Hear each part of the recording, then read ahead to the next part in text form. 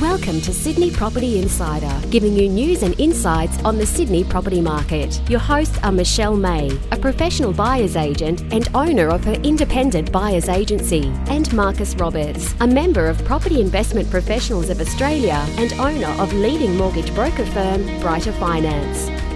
Hi and welcome to the Sydney Property Insider podcast, our weekly podcast series where we talk about all things property in the city of Sydney. Hi Michelle, how are you today? Good, how are you? Yeah, very well, very well. So today in the news, you mentioned something you saw over the weekend. What was that? Yes, I read about how the City of Sydney has changed its stance on Airbnb and now favours owners to have a final say as opposed to them having the final say about whether they will allow it in strata apartment buildings. So previously they were considering it to make it an exempt development, which would have permitted whole homes, including strata apartments in residential only zones, being leased as holiday rentals. So now they've sort of done a turn on that and are strongly considering that strata committees should be given the power to restrict short-term letting in their building as long as there's strong support. So a minimum of 75% majority of owners would have to vote for it or against it. Okay. I think it's a good idea to do that, giving the power back to the owners of the building. Ultimately, they're the ones who own it. So, of course, they're the ones that are living in on a day-by-day basis. They're the ones that have bought into that asset. So giving some power back to the people that are actually the ones, dealing with it on a day-to-day basis certainly makes sense. Absolutely. And given this city obviously invites a lot of tourism year on year, you as an owner now have the power to choose to put up with some of the the things that are negatives, but also certainly the positives of earning an extra income as an Airbnb host. I know that I've used Airbnb in the past and it's been great all over the world. So it's great that people are now, the residents are hopefully getting to choose what they decide to do. Yeah, no, absolutely. And that was in the Sydney Morning Herald on Saturday, wasn't it? Correct. Yes, it was. Yes. So today we're talking about first homeowners schemes and how they work in New South Wales and where it started off and what that means for you if you're getting into the market. Now, Marcus, I feel like the first homeowners assistant has been around for a long time in some shape or form. When did it actually start? Yeah, it really does feel like it has been around for decades or for a long time. And we're now coming up to almost 20 years that first homeowners have had some level of assistance. Originally, the first homeowners grant was set up for properties that were completed on or after July 1st, 2000. Now, at that time, it was a $7,000 one-off grant, and that was re-established to assist first home buyers in purchasing their first home. Now, eligibility was and still is that one of the applicants had to have PR or citizenship, to be over 18 years old, and to not have owned any property in Australia prior to July 2000. Now, it was originally set up July 1st, 2000, our older listeners might remember, is a very important date. That was the date that GST first came into place. And the grant was really set up to offset the effect of GST on home ownership, which came in on that same day. Now, GST applied on new properties, and the idea was that the grant gave that final push to assist first home buyers who, in years past, would not have had GST to pay on buying that new property that suddenly they needed to on July 1st. Now, some of the requirements with that scheme were you had to live in the property for at least 6 of the first 12 months since purchase, and the reason for this was to make it a first home buyer, not a first investment property buyer scheme. Now, a lot of the things that have changed over the last 18 years have been the specific amounts, but broadly speaking, the ideas and sort of the rationale has remained the same. The idea of assistance is to get young people into the property market and really to help get them that last little push to purchase their first home rather than become property moguls.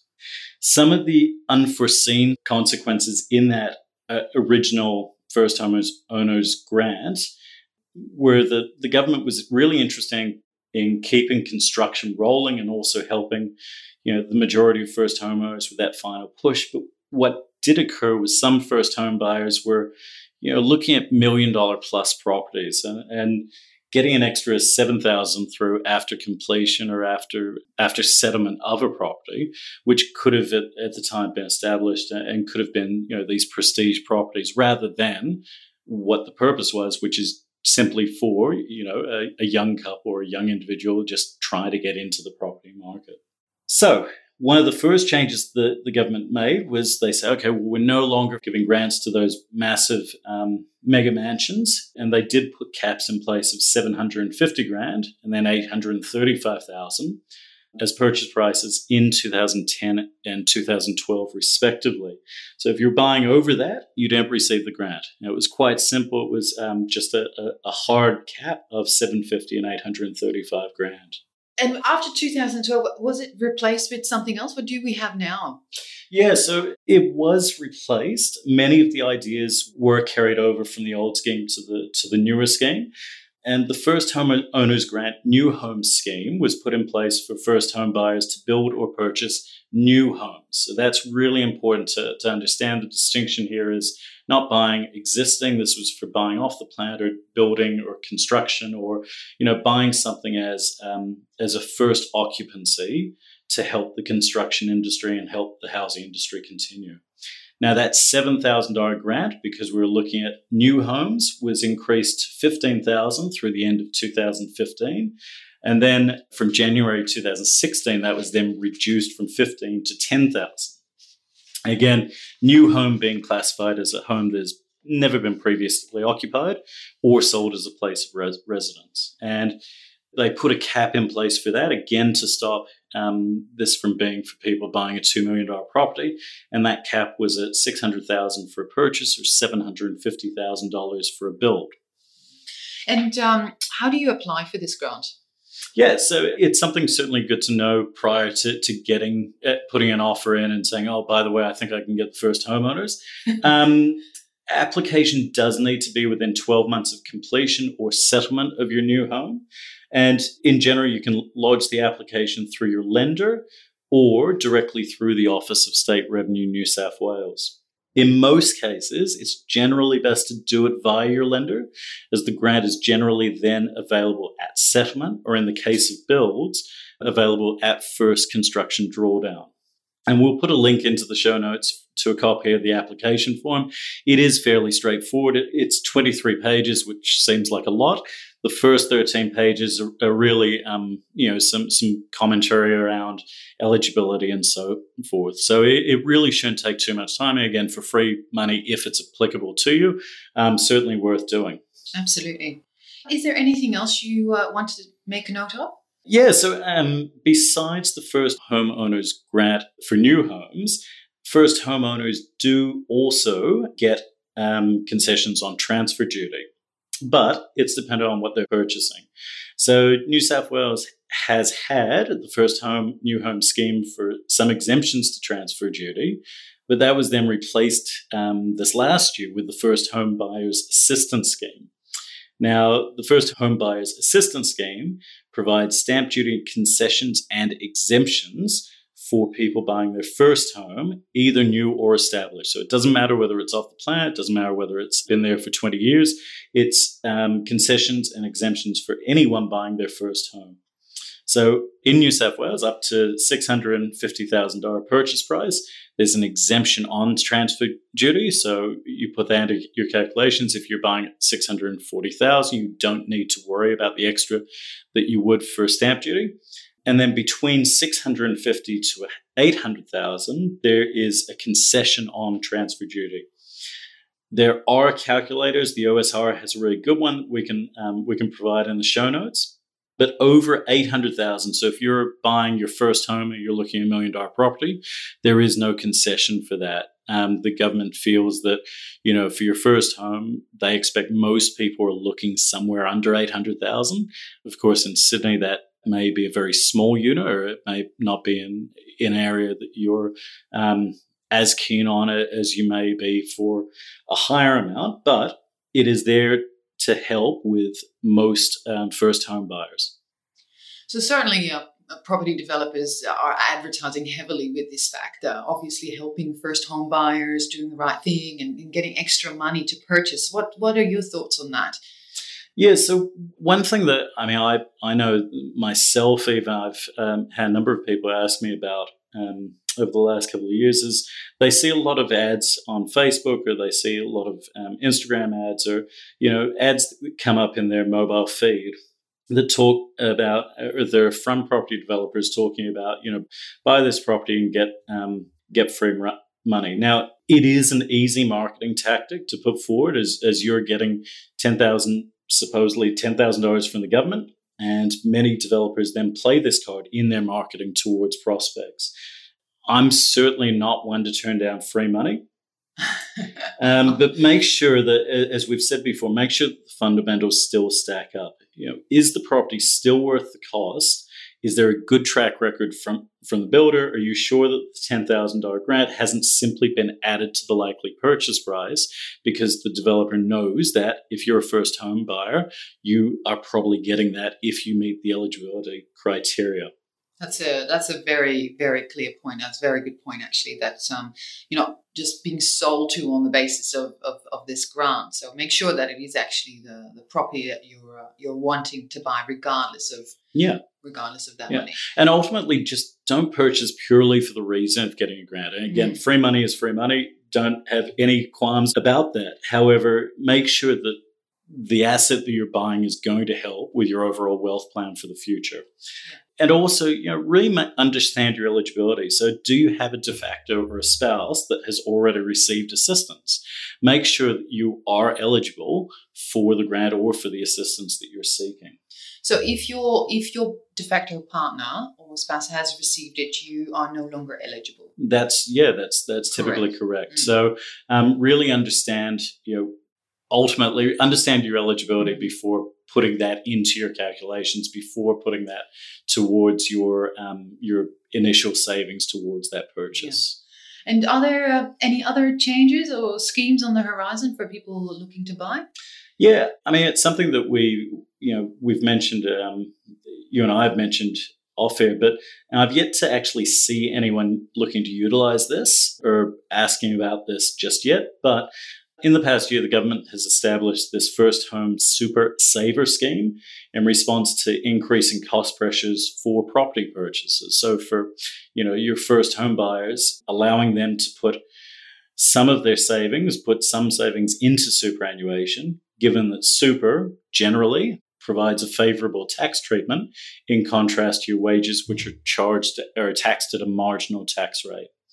Now, again, you need to seek a professional financial advice to see if this is relevant for you. But here are, I guess, some of my initial thoughts after reading through the legislation, reading through what's on offer. You can make concessional contributions up to $15,000 in a year. Now, concessional contributions, for those that don't know, those are salary sacrifice. Those are in addition to what your employer is putting through. So you putting in extra money and not taking it as wages, that goes towards your concessional contribution. I think really there's some things to think about if you're looking to use super as a vehicle for genuine savings. Super was originally set up for your retirement. Retirement might be 15 to 35 years away, but it was really created to help fund your later years once you retire. Generally, super goes up and down and is dependent on what you're invested in. If you put $15,000 in, the value drops through your investments and then you apply for release. Understand what that has done to your superannuation, your overall savings. Super also has fees, charges, insurance premiums, etc. Understand the impact on what you're putting in. And legislation, as we've seen in countless budgets across differing governments, government has this nasty way of using super almost as their constant tinkering tool. So what applies now might not be in place in 2 years' time or in 3 years' time, in 5 years' time. It really depends on which way the wind is blowing on any given day for the government in power. On top of that, to then get your funds, as I understand it, to get your funds out of super after putting those in towards your first home, you need to request a determination from the Commissioner of Taxation after July 2018. If your super fund then complies with that determination from the Commissioner of Taxation, funds are released to the ATO, who then withholds tax of either your marginal tax rate less an offset of 30%, or 17% if the Commissioner is unable to estimate your marginal tax rate. So it's not as simple as you take $15,000 out of the fund, you receive $15,000 in your bank account. There is, yeah, that's right. So really look into how that's calculated, what you're actually getting out of. The other big point with this is that the Super Saver First Home Scheme is there for your first home. It's not there for trips. It's not there for boats. It's not there for a new car and so forth. And given superannuation is for your retirement, understand what happens if you apply to take it out for any other purpose other than buying your first home. And again, get some professional advice around that. But generally, this is here for your first home. It's not there for any other type of purchase. All in all, I mean, to me, that sounds like a lot of trouble to use savings that otherwise could have been held in a very simple savings account that is easy to use for any other purpose.